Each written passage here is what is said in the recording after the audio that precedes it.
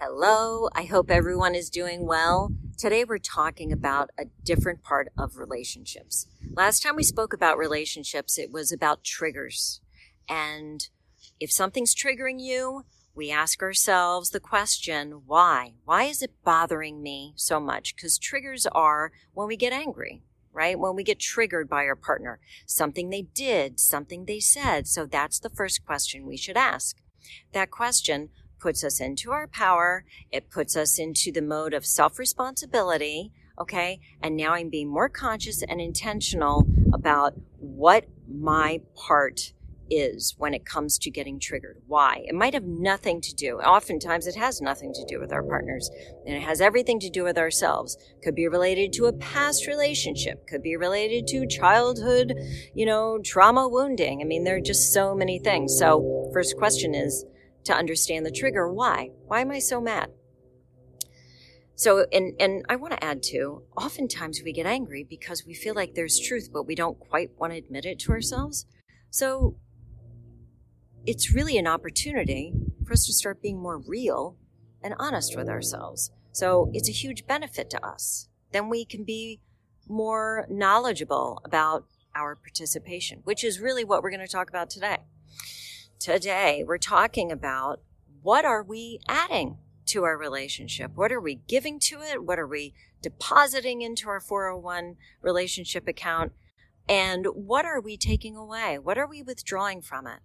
Oftentimes, couples are typically focused, right, on the other person and what they should do, what they're not doing, what they never do, what I don't think they ever will do. And what happens when we do that is we give the other person our power. We also stay in a lower vibration. The vibration is of lack. So then we're in a place of glass empty, glass half full. And you know what? It's not full. It never will be full if you're going to sit there and you're going to give your power away. So here's what I want to offer you guys for this month. I'd like to offer you to ask yourself, what am I doing? What am I saying? What's my action? Right? Am I being passive aggressive with my actions and hope that they understand how angry I am inside and hope that they'll figure out what it is that I'm really thinking? Right?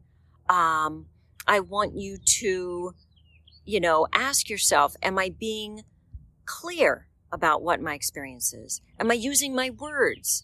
Am I verbalizing what it is that needs to be expressed? So that we can finally get back on the same page and we can resolve this and move forward. This has so much to do with you. And that's why I'm bringing this up, because there are two people in a relationship. It takes two people to make it, and it takes two people to not make it.